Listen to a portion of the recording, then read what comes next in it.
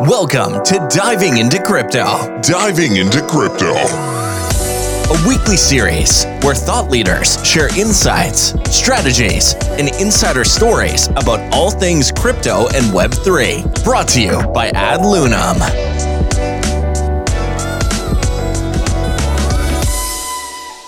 Ladies and gentlemen, welcome to this episode of Diving into Crypto. This is JP from Ad Lunam INC, bringing you everything about Web3. This show is about the movers, the shakers, the candlestick watchers, and everybody that's making Web3 as wonderful as it is today. Who are we and what's the show about? We have a special guest who's flying in all the way from, I currently understand she's in Dubai, but more importantly, she's joining us here on the show because she's got a breakthrough company called DRIFE. We're going to talk a lot about that on the show today. Before we begin, once again, I'd like to remind everybody to please use those emojis, blow up that button, choose the blue color heart emoji in honor of our guest who's on the show today, and a little about who we are at Ad Lunam, who the team that's bringing you the show. Ad Lunam is a trailblazer in the Web3 investment space, functioning as the world's leading gamified NFT integrated Web3 investment platform. The company's platform provides seed pad access, hands-on advisory, and NFT integration, enabling users to transform the community growth. In short, Ad Lunam is the all-in-one Web3 investment ecosystem, empowering early-stage startups from tokenomics to community growth. When you're in on Thursdays, you're listening in to Diving into Crypto, but if you're in on Tuesdays, you'll be listening to our sister show, The Future of NFTs, hosted by co-founder Nathya Besta. Few hygiene announcements. Please remember, if you have heard a gem from our speaker today or on the show, or you have something that has really touched you, feel free to use those emojis, those icons to let us know that you enjoyed what you've heard. And then, of course, without a doubt, tweet about it and let the world know that you've heard something fantastic on the show today. One last thing, I'd like to remind our speaker to please set your phone onto the do not disturb option. So in case a call comes in, we're not disturbed from the show. For the rest of us in the room, in case we get cut off due to some technical glitches from the gods of tech, come back to Ad Lunam INC and you'll find yourself a new link to jump back in. Right? So at the end of the show, yes, that's the last part. Thank you for reminding me. My team just reminded me. At the end of the show, we're going to have a small segment for question and answers. So keep those questions ready for our guest today, or you could tweet them and my team will pick that up as the show goes along. Now, that being said, please put your emojis together and welcome Firdosh, who is the CEO of DRIFE. DRIFE is a decentralized ride-hailing platform powered by blockchain with the intent of empowering value creators within our ecosystem. And that includes drivers, riders, and community developers, basically everybody who's in the room. DRIFE plans to disrupt the existing business model and remove corporate intermediaries involved in transactions. Effectively, this is Uber on Web3, but more, right? So before we do that, let's welcome Firdosh. Firdosh, thank you so much for joining us today. Thank you so much for the invite, and thank you so much for a very beautiful introduction. So stoked that you're on the show today. This is our first show of 2024, and we're so glad that you accepted our invitation to be on this show. So Firdosh, without further ado, please do tell us a little about yourself and what got you into Web3. Yeah, hello everyone. Thank you so much for the invite, and I'm glad I'm the first speaker for your 2024 first session. So thank you for the invite again, and hello everyone. I'm glad to be here. So my name is Firdosh Sheikh. I'm the co-founder and CEO of DRIFE. As you know, in the introduction, it was mentioned, DRIFE is a decentralized Uber on chain. And that's what we call ourselves for the sake of simplicity, Uber on blockchain. But to start with who I am, where I come from India, a very small town in India. I come from a core finance background. And my journey of building DRIFE is a very personal journey, which is very much linked to my own personal life of being someone who was always afraid of public transport. And that's how I got to know about Uber in India. ever since they launched in India. I'm a super user for Uber in India, Kareem in Dubai, and that's the only way I commuted. And as a rider, I always was aware of problems that I face. But it was when I got closer to the problem statement, it just made me realize that there's something so much wrong happening in this industry, and I want to change that. And I guess I went crazy about this whole idea of building something that could improvise the livelihood of drivers, which in turns also make our life as a rider better, where we always speak about this, that a happy driver equals to a happier rider, and that's what we aim to uh, deliver as well as drive, that we give the value creators back what they deserve. So yeah, that's pretty much about myself, of me being crazy about building something like this. Well, that's fantastic, and I want to dive more into what you've just shared with us and how your business model disrupts the existing system, because we know the big players. You know, as you've mentioned, Uber in India. I understand also that Ola operates in spaces like this, and then across the different states, you have maybe smaller ride apps that come into the way. And then if you said you use Kareem, you'd be using Lyft in the US, you'd be using Grab in Singapore, and different ones across various places. But before we get into the entire business model, for those, I'm certain our listeners today want to understand, right? What was that moment that you thought that Web3 is the space to be for me? What was that moment when that switch flipped? See, as I come from finance background, I worked with a hedge fund before I started my journey of building DRIFE, and I always knew about Bitcoin as a cryptocurrency. I was part of a team who was doing research to see how we can trade Bitcoin at that time, and what are the legality of it. And so I knew about it for a very long time. Now, for me, Web3 was not something because of which I built Drive. In my journey of building Drive, when I was looking at the problem statement of, centralization in its core and how it is impacting both driver and rider. And the bigger problem is about someone being the controlling authority who controls everything and anything in the ecosystem. And that's when I came across why Bitcoin was also created.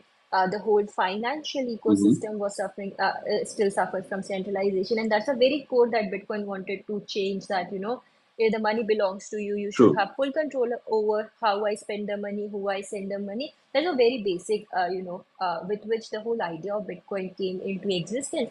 And then I was able to resonate the whole idea of why Bitcoin was done for the financial industry, resonated with my idea of why I wanted to build something which can solve issues for driver and rider. And then if you go and start Hmm. reading about blockchain as a concept or Bitcoin, every other book that you go read, because I come from finance and I was also a nerd, I started reading more about this industry.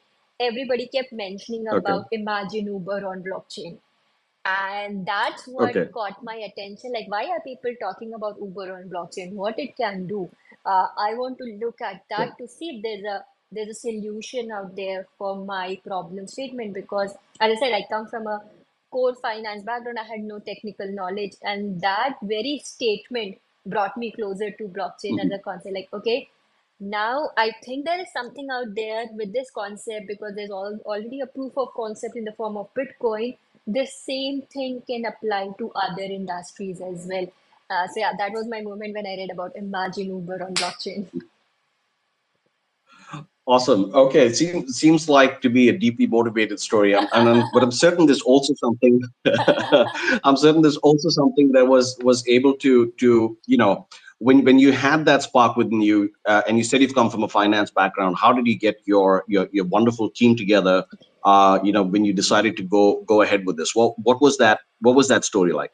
See, for me, when I thought like, and it's not like that I wanted to build something out of this. I always say this, that I'm an accidental founder. I never aspired to be one, but the whole idea of drive became so personal to me at one point that I was like, I didn't care about the job I had or the background I had, and I just knew I want to build this, because I knew that if I won't do this today, someone else will do it tomorrow for sure. and I didn't wanted to regret not having enough courage to go and start working around this idea.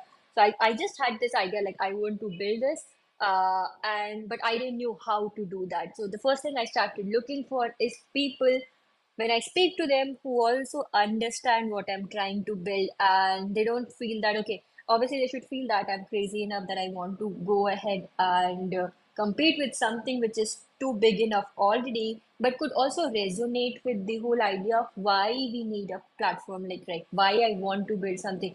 So that was this, like, I started pitching this to like one of my colleague back then who became my co-founder, first co-founder, Surya, and I pitched him the idea, and it was not a pitching in a way where I said like let's build this. I only pitched him the problem statement, and he's like, why don't you build this?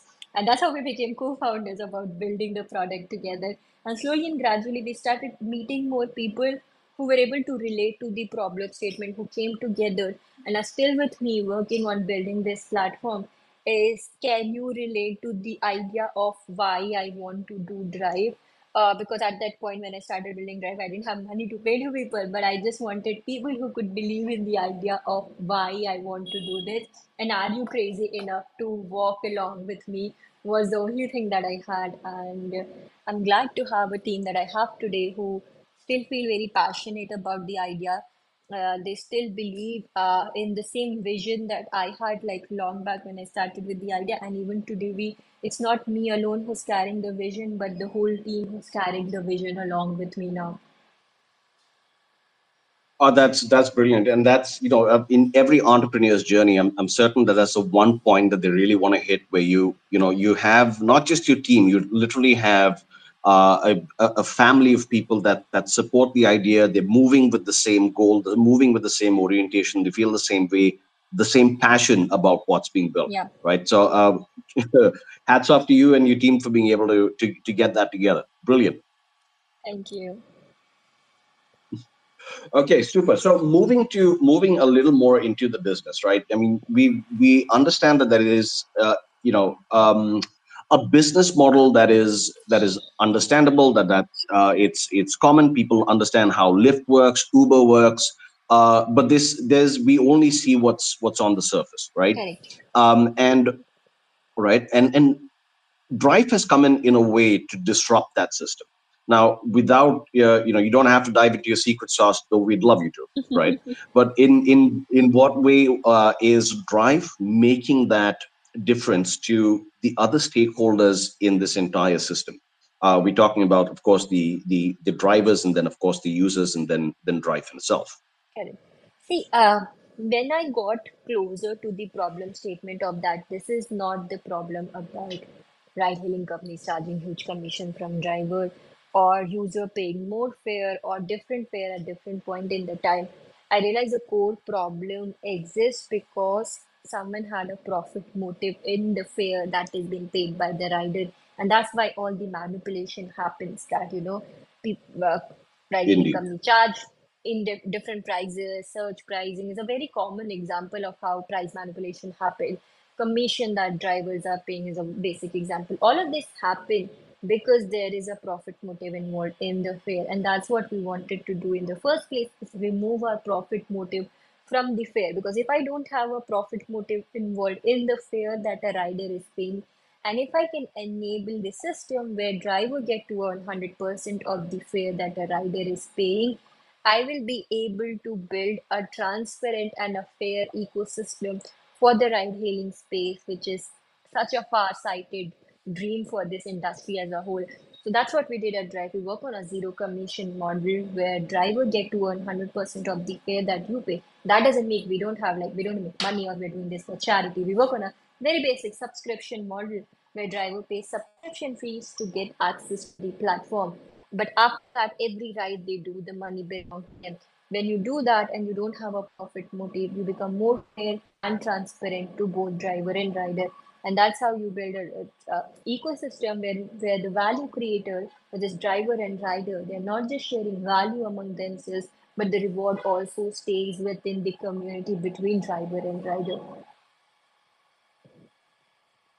Right. So you're completely eliminating the profit motive that comes there. The driver, of course, who's really the hero of this entire equation, right? Without whom none of this system works. Correct. You have enough people, right? You have enough people, but you always have, for example, an alternative. You want to hitch a lift with somebody. You Correct. can take a metro, you can take a bus, you right?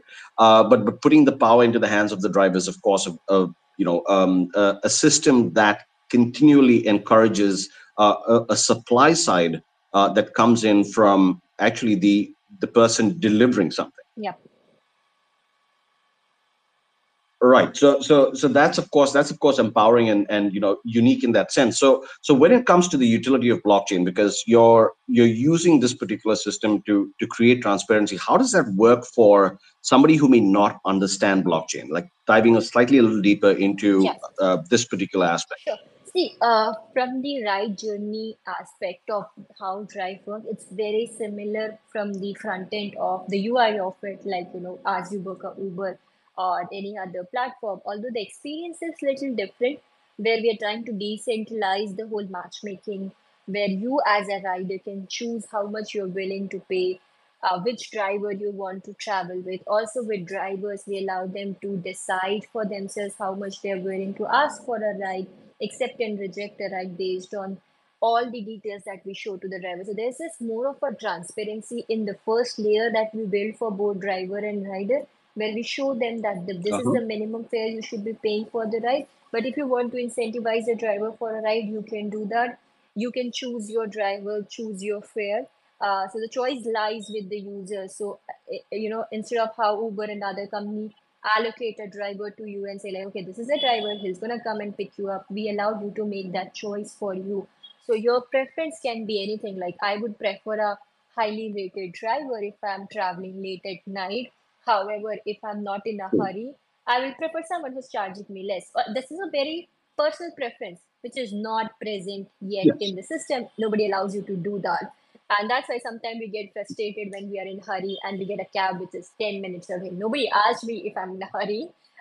So that's a very basic of a choice that we're bringing back, your freedom to choose for yourself. But all of this happens using smart contracts. So the very first thing that is how much you should be paying for the ride. The fare estimate is done on chain, where we use smart contracts to do the fare calculation and show you how much you should pay, making sure that we don't manipulate the system. There is no additional multiplier that's been added by the system, and you pay for what you're getting. So you can always go and verify how much I paid for what I paid, which you cannot do ever with any other system. You can never go and ask like why there was a surge price. Tell me why. You can never know that. But here we give you absolute all the rights to verify your own fare. You as a rider always know how much a driver made from this journey. But the whole ride journey is something that gets recorded on chain for both driver and rider and even general public at large to verify different rights. So there's the utmost transparency and fairness in place. Before the ride start, we do the fare estimate on chain, and as soon as the ride ends, based on the actual parameters like how much actual distance and actual time was taken, we do the final fare calculation. There's a whole audit trail of the ride that gets recorded on chain, but as well as the fare calculation is done on chain. Okay, so you're giving, of course, the not just the driver the benefit, you're also giving the rider the option to choose from. Yes. The type of rider that they would like to go with. You've described a couple of situations in which there is. So this obviously seems something that puts a lot more power into the hands of even the commuter, right? Even Correct. the rider. Yeah. Super. I mean, what made you think of that? For me, when because I only compute using ride hailing platforms. So as I said, like Uber in India and Careem.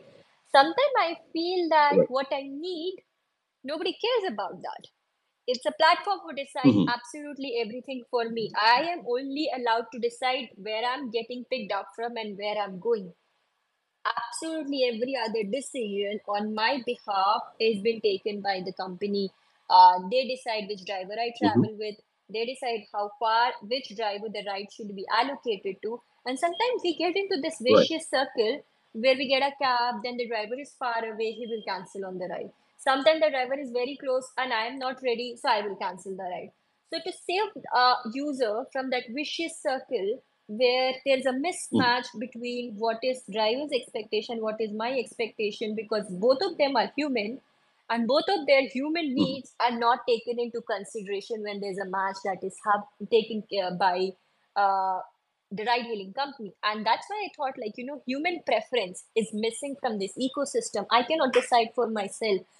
Neither do driver Right. can decide for themselves. So a lot of time cancellation happen, and this all started with my own life in Bangalore, where every time you book a ride, it will take you minimum of 3 to 4 attempts to actually board a cab, because first time you book a cab, the driver will ask you, where are you going, how much you're paying, is it cash, can you pay in cash? Then they cancel the ride on you, Yeah. because those are the information that is very crucial to the ride journey that is never been told to them. So there's a forceful allocation of ride, then there's a forceful allocation on ride for me also. So I said that when there are two different parties involved in this transition, let them make their own choices. That way you reduce the number of cancellation. They both have a willful acceptance in place. Let them make that willful acceptance for themselves. So that's why I felt like the human choice of what I want is missing, and we Right. want to bring that. It is very basic of taking you back before the ride hailing company existed, where we used to go on roads, talk to the taxi drivers, and negotiate with them in person Mhm. and get into a Right. mutual contract. And that's what we say, like, we want to bring that to the application now. Fantastic. So this is a lot less like simply Uber on blockchain. It's a lot more like an Airbnb on blockchain for people who are commuting. Okay, we can say Uh, that it is Um, basically building a marketplace for both driver and rider to choose for themselves, because at the end of the day, a platform should be able to make that create a place for people where they can interact with each other and choose what suits them the best, and not force you to be allocated with someone. Super. Right. No, no, and I think that that's also it's an interesting point because in the evolution of these taxi apps, you're beginning to see more and more people wanting to have a personal preference with the driver. They would rather go with a driver that they have a good experience with. They'd like to utilize the person again and again, especially if they're on the same route or have a sort of fixed time. They feel a lot more comfortable True. you having that ability to do that. Yeah. Right. So, and that's a trend you're observing across also, I mean, since with drive. See, at this point, we don't have this in place where you can save a preferred driver for yourself and request a ride from that specific driver. We have that a feature which is, in the pipeline that we will have, where you can save a preferred driver. And next time I Mhm. want to request a ride from my preferred driver, I'll be able to do that. I completely agree that people, once I have like a better, repo with a driver, I would want to see if I can travel with the same driver.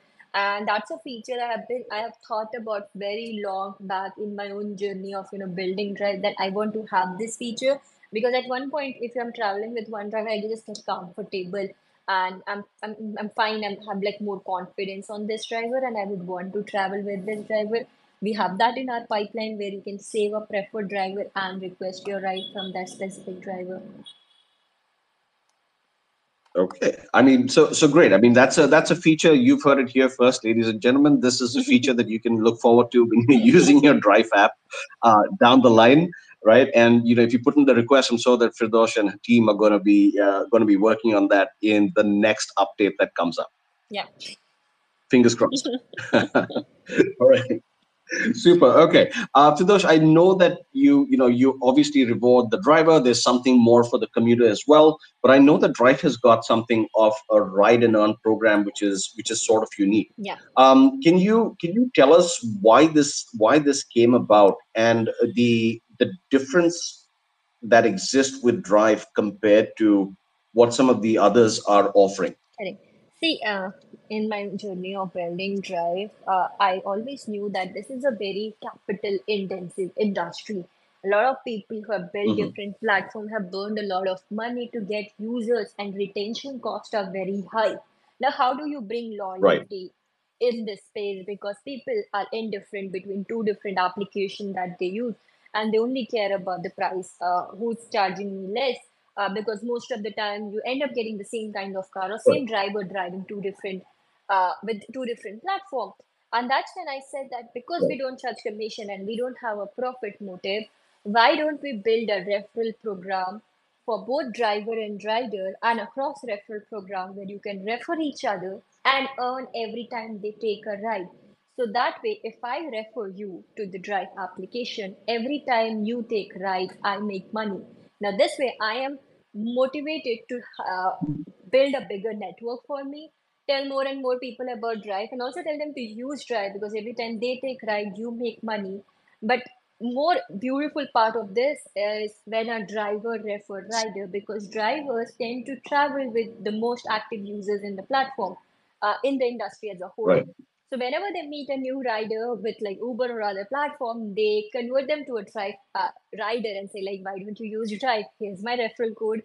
Download the application, and next time they take a ride, this driver make 1% of the fare that the rider paid. And it's a lifetime earning that you open for yourself. So the bigger the network you have, the bigger source of passive income you open for yourself. So it's basically like network building, and everybody is motivated to build a bigger network for themselves. Like we have drivers who have alone like referred 500, 600 rider for themselves, and that way you Wow. open a passive source of income.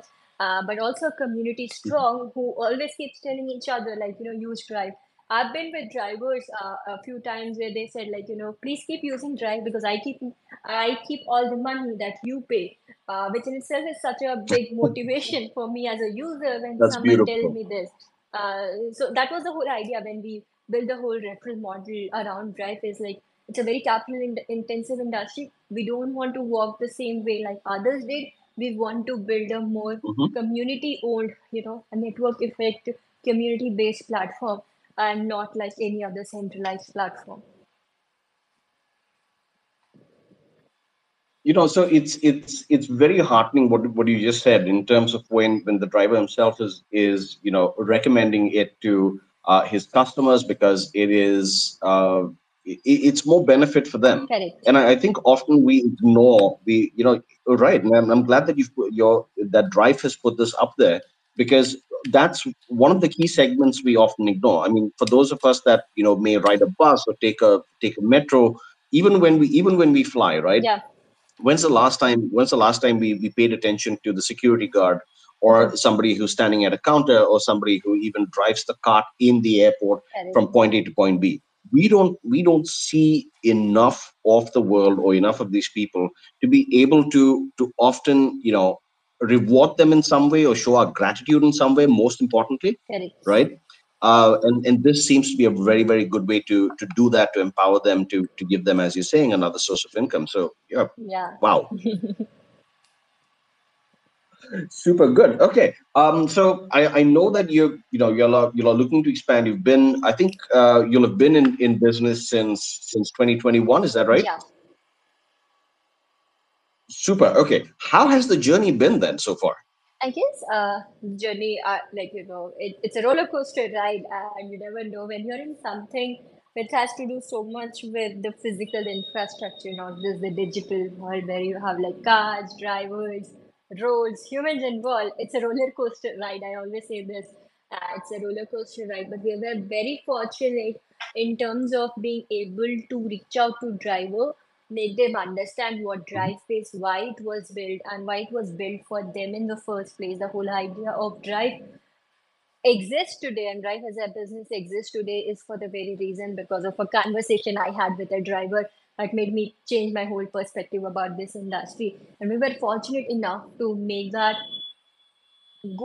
drivers understand that the whole narrative, and that's how like we started. It was November 2021 when we started with 25 drivers in Bangalore in India. To a time now we have 35,000 plus drivers in the platform, and it's been a very interesting journey, but I'll say I'm very grateful for the kind of the traction that we have got specifically from driver community and the kind of support that we have got from drivers, be it by when they refer riders, they tell riders about Drive as a platform. So that's very interesting. We have, from day one, what we had Drive as an application to how much we have improvised based on the feedbacks that we have gotten from both driver and rider. We've been able to implement that, make the application better and better. So yeah, it was quite a journey. I can imagine. And like, if you're saying that you started at 25 and you've gone to 35,000 in that span of time, that's absolutely phenomenal growth. Certainly that's not something that could have been easy. So building that brand from the bottom up must have really, really taken a lot of work, right? Yeah. What was that journey like?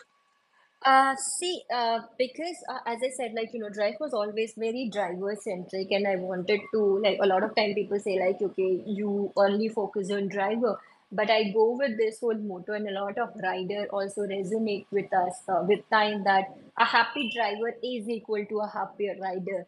And that's what we, with time also saw in the whole journey of building Drive, where people try to understand, like, why I need Drive as a platform, why I should even use a platform. Does even, having a choice of choosing a driver matter to me, or choosing my own fare matters to me? But Right. slowly, gradually, we were able to see that difference where people were like so glad and happy about making those choices for themselves. Like, oh, I can do that, and I see the difference when I do make my own choice of choosing a driver. Driver did not cancel on me. Driver called me and said that, don't cancel the ride. I'm coming and picking you up. Those are the kind of testimonies that we have gotten from our customers, which is very rewarding for us. And, I guess even if for me it was always very simple that even if we can impact one driver's life, I guess the purpose is reached, like what I want to achieve. That even if we can impact one Indeed. life, so we always talk about this changing lives one ride at a time. So we concentrate on one ride at a time and make sure that we change something in this industry. And it's not that we want to go aggressive about growing so fast. We took a sweet time to expand in Bangalore in India to achieve the whole brand value, test a lot of theses that we had, because I still remember in early days of driving an idea before it got launched, everybody told me Uber on blockchain for a very long time Yeah. has stayed as white paper. No app, no white paper turned into a real world product. And when we actually launched, it was so much pressure to prove that something like this can exist in the first place and can work. So yeah.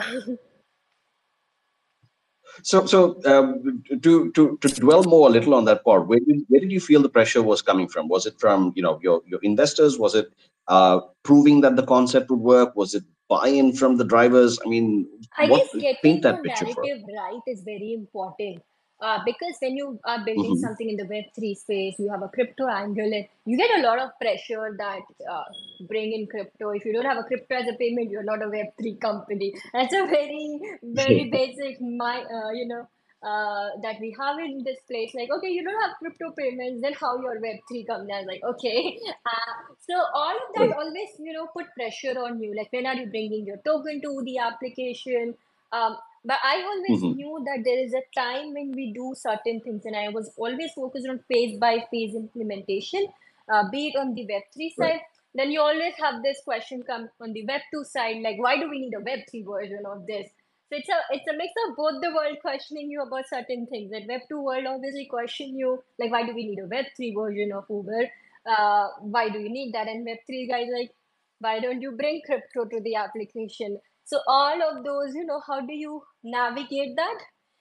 It's a very important thing, and don't get consumed by it. Like, okay, because everybody's there's so much noise about it. Like, do this, do this, do this. Will you do that just because there's so much noise about it, or will you keep doing things as per your own timeline and your own roadmap of how you want to establish yourself as a brand? So yeah, Right. that's a big question that you have to fight within yourself. Interesting. So the journey, of course, is one that's been a rocky road, and yes, of course, pun intended, right? I'll take full credit for that. But it does seem to have been a Herculean task to have gotten to where I've gotten. Curious also to understand when it comes up. when you're going up against giants that have built this space, broken ice, maybe even some government Mm-hmm. agencies or quasi government agencies that have existed or that do exist for these taxi services. Um, you know, is there some pressure from that side as well, from those entities as well, or are they fine with a collaborative approach? See, I believe every industry go through changes, okay, and it's a time for mobility industry also to go through change. It's been a decade of what we have already been using, and it needs change. It needs more upgrade, I will say. And Drive is an upgrade to your True. ride-hailing experience, and that's what we are building. Now, I never said that, and we don't even believe that we are here to compete with someone. We are trying to build our own space of how a decentralized Mhm. mobility as a whole can exist. And Right. when we speak about government agencies, specifically officials that we have been speaking with, because you need a license, they're very acceptable of the fact of what we are building, because this is something that drivers are asking for a very long time. There are like cases going across the globe. We keep hearing about different, court cases that are in different part of the globe where drivers are asking for this different stuff. Like if we want to earn more, if we want to know details of the, and when we are showcasing that this is what we are bringing, at least government bodies are very supportive of what we are doing. In terms of Right. competition, yeah, you keep seeing they are giving some very high offers and all of those things. But now we are used to that.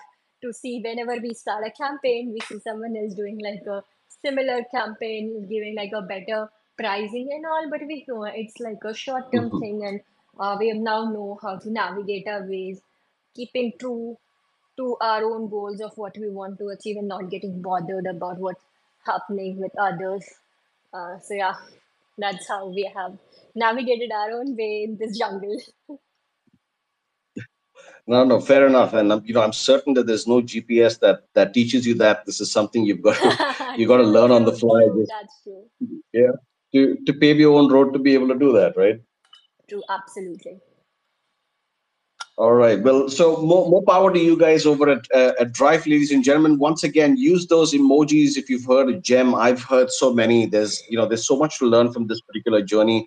You have to understand that you've got a team that's disrupting the a space in industry that most of us just take for granted. We don't recognize. So that certainly is a fantastic story, a very David and Goliath sort of analogy happening here.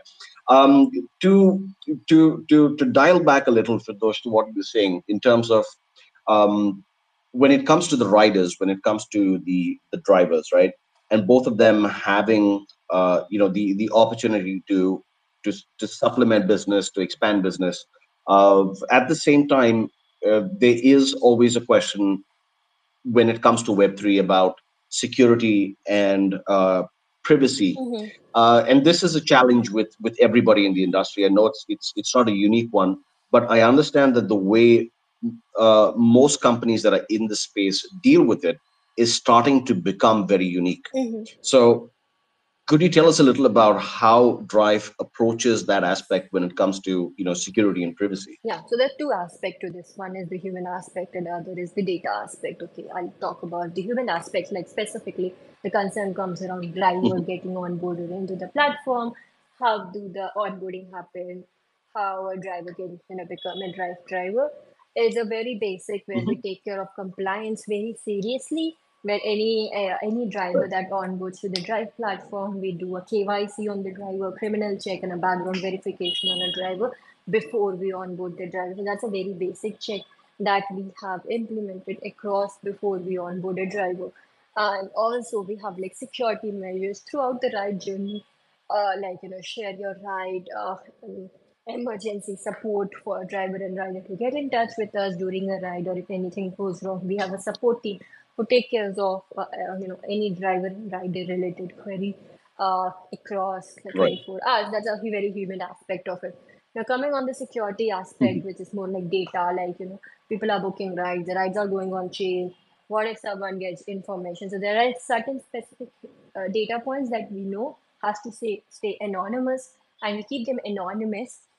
Say like which driver Mhm. counter quoted what fare, and Right. not putting public locations, hashing the locations, which is very important because it will get easier for people to then track and find out who's traveling from where. So those are the information, specifically location related information that we encrypt during the ride journey, making sure that Mm-hmm. what needs to stay private, and there are certain things that Right. can stay public. So you need to have this differentiation between what stays public, what stays private, because we live in this world where people have different intentions, and you need to, as a company, be sure about, even though like you're a Web3 company, we live in a world full of humans with different intention, and we need to preserve as much as we can. So we also took care of those aspects while building the whole architect. Okay. So yeah, so it does go pretty deep, and I think that from what you've explained, you've covered most of the bases where your privacy and security is concerned. But at the same time, this is that something that gives you sleepless nights? Do you think that, hey, you know what, there is how do I protect this even further?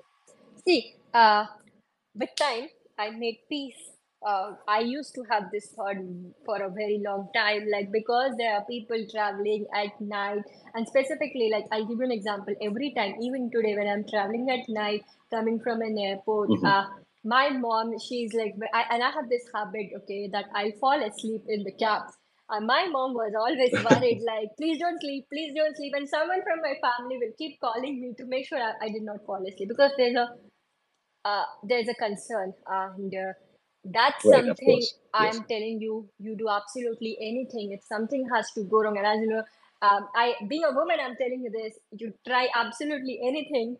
If something has to go wrong, it will go wrong. No technology in this world at this point where we are living can save you from Right. that. What we can do is put measures in place, train drivers, make sure we do basic checks and all of that, to make sure that if something goes wrong, are we there to take care of the situation. But you cannot Mhm.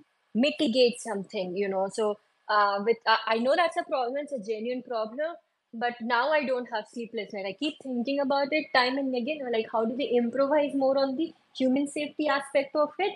But Right.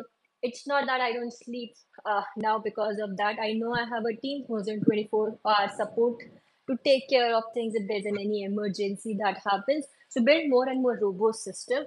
But yeah, that's how it is. Like, unless and until we're able to have this whole autonomous industry where we have driverless cars for us to feel more safe at night, I still, Yeah. I personally also like feel that, every time I travel at night, as a woman, you have this, your Right. heartbeat like keeps increasing all the time, and I want to live in a world where I don't feel that.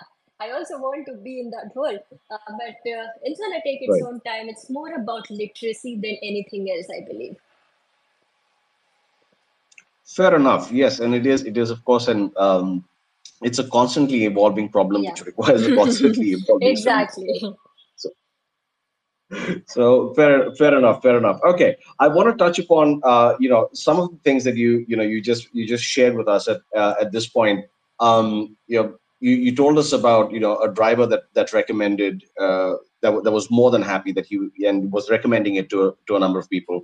You've told us a little insight about in your own case where you could fall asleep, in on the way in a cab, and that's a cause of concern as well. But I'm certain that you're going to have this whole bag of stories when it came to drive, when it came to testing it out, Yeah. and so on.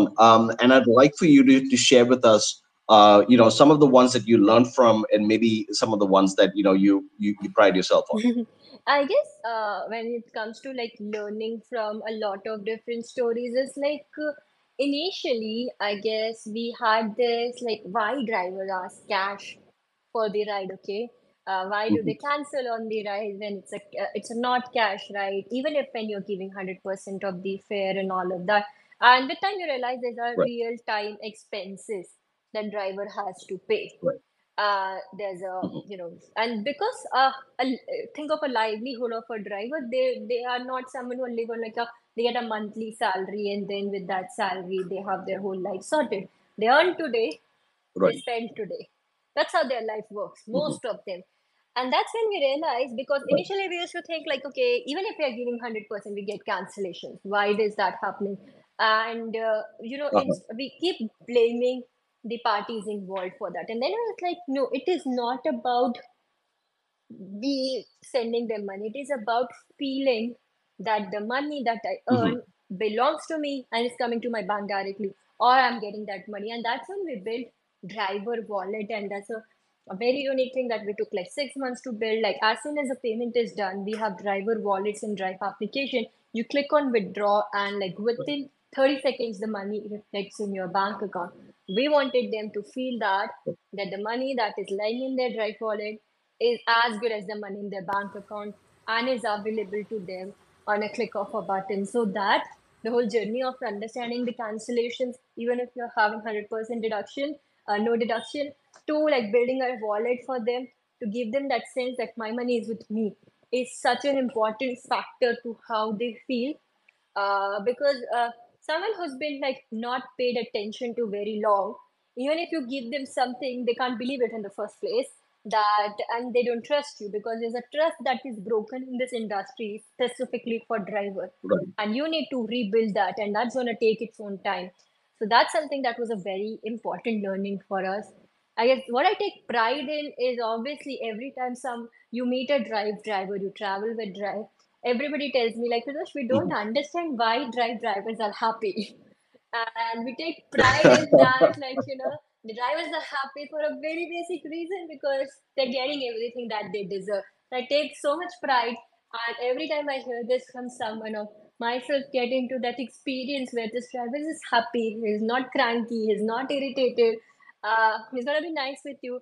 All of that happens just because he's getting what he deserves. So that's something is such a proud moment for me. Every time someone tells me, I feel so proud that we built this and we have this small impact that we are making drivers smile. Well, I'm glad that you shared that. That's your model, because a lot of us aren't aware of how the systems with some of the other companies work, right? Yeah. So, one of the things that I do is, if I take an Uber, I'm always asking the driver, Mm-hmm. how does the system work? Mm-hmm. And I was shared with some of this insight that they shared with me went like this: is that whatever you pay them on the app only gets cleared by the end of the week, Correct, correct. right?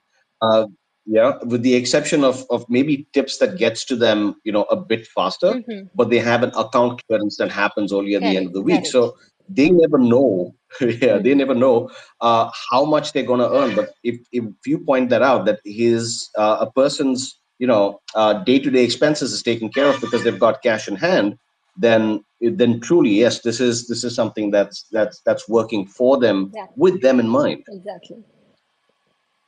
Super. Okay, brilliant. Right. Okay, we're coming towards the end of the show. So I'm gonna have I can see that there are a few questions that have come in. We're gonna take that, but there's still a few things that I want to ask you before we call curtains on the first show of 2024. And that is, where do you see at this point of time? You've done something unique in the Web3 space, right? But where do you see this evolving? Where do you see this industry going? From the sector of the industry that you're in.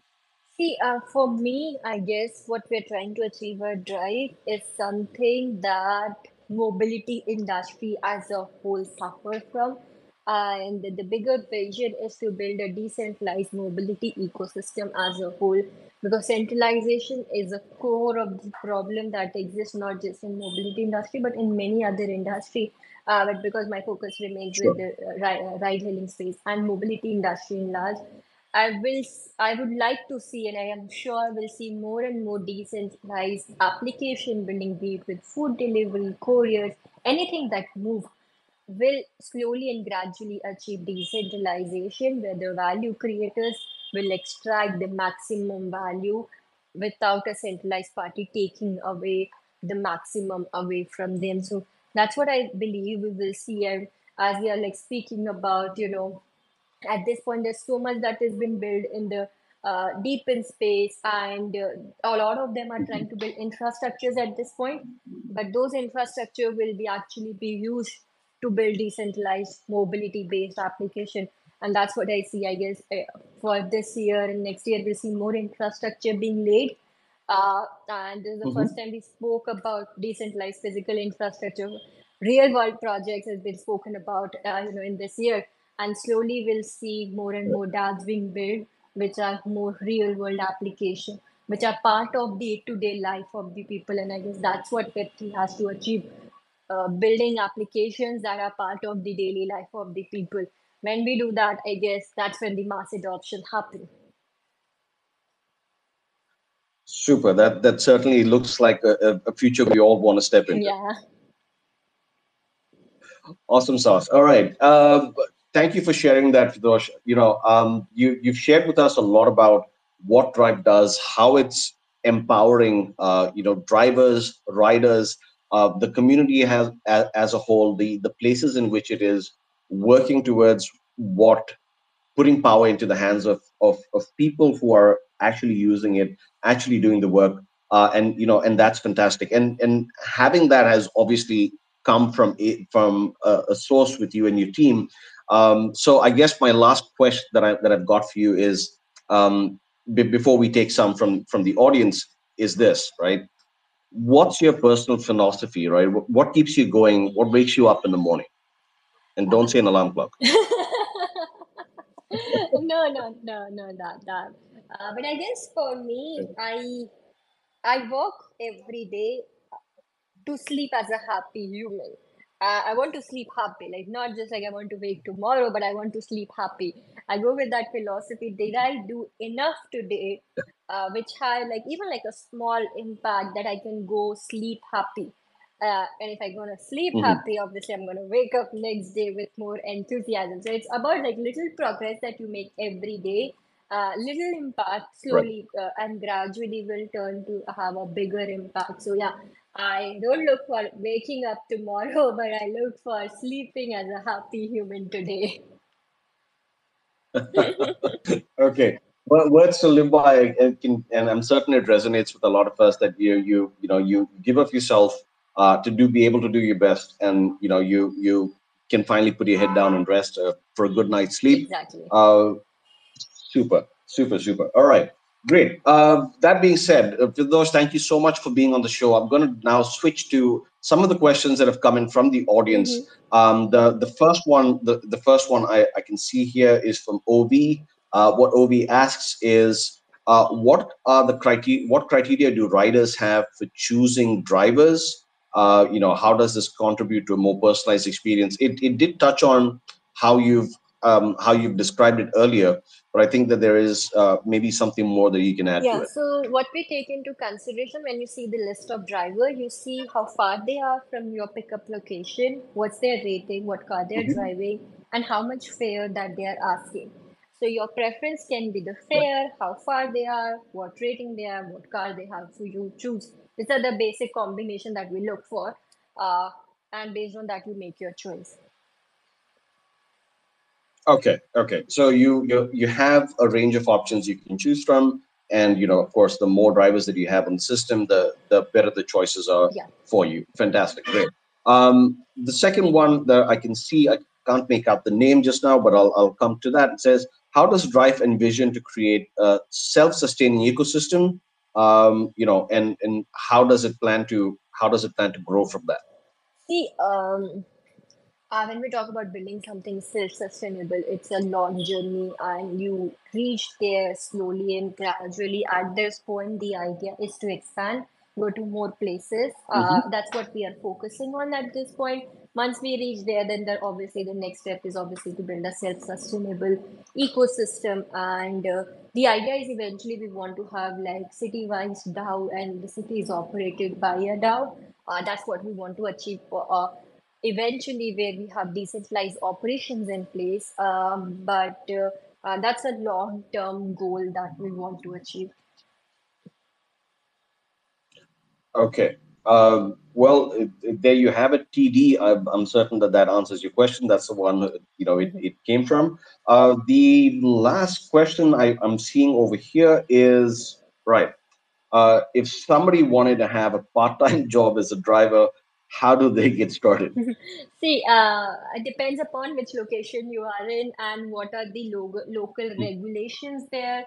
In India, where we are Right. operating, you need to have a commercial license and a car with yourself to be a part-time driver or a full-time driver.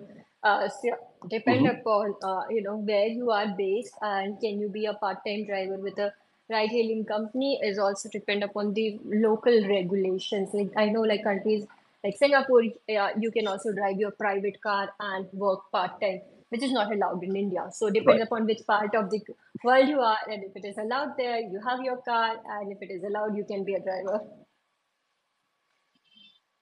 Okay, super. So the point is you can sign up pretty easily. Yeah, That should not be a problem, yeah, just so long as you're compliant with the country's regulations. absolutely. Okay, super. Good. So that answers your question. Thank you, Gloria, for that one. Yep. So that being said, Firdosh, we've come to the end of the show. Thank you for being our first guest for 2024, and I hope you had as much fun being on the show as I did. Yeah, thank you so much for having me. I hope I was able to answer all your questions and the audience questions. It was really nice speaking today. Super. Ladies and gentlemen, that was Firdosh, the CEO and co-founder of DRIFE. You've heard about DRIFE. If you haven't, you can catch the show once again on Twitter Spaces. But more importantly, you can also jump in and find the link for it on Spotify. In addition to that, I'd also like to remind you that our co-founders, Natia Bester and Jason Fernandez, are speaking at the WFC in Dubai yesterday and today. They're still there. If you want to, if you're swinging by that location, swing by, say hi to them, and you're happy to set up a meet as well. Once again, ladies and gentlemen, thank you so much for being part of the show today. Thank you for being part of the first show that we've had of 2024. We will see you again next week at the same time with more gems that are coming in from the Web3 space. Wherever you are in the world, have a great day. Cheers. Thank you for tuning into this week's episode of Diving into Crypto, proudly hosted by Ad Lunam, the first engage to earn platform with a proof of attention model and dynamic NFT investor profiles.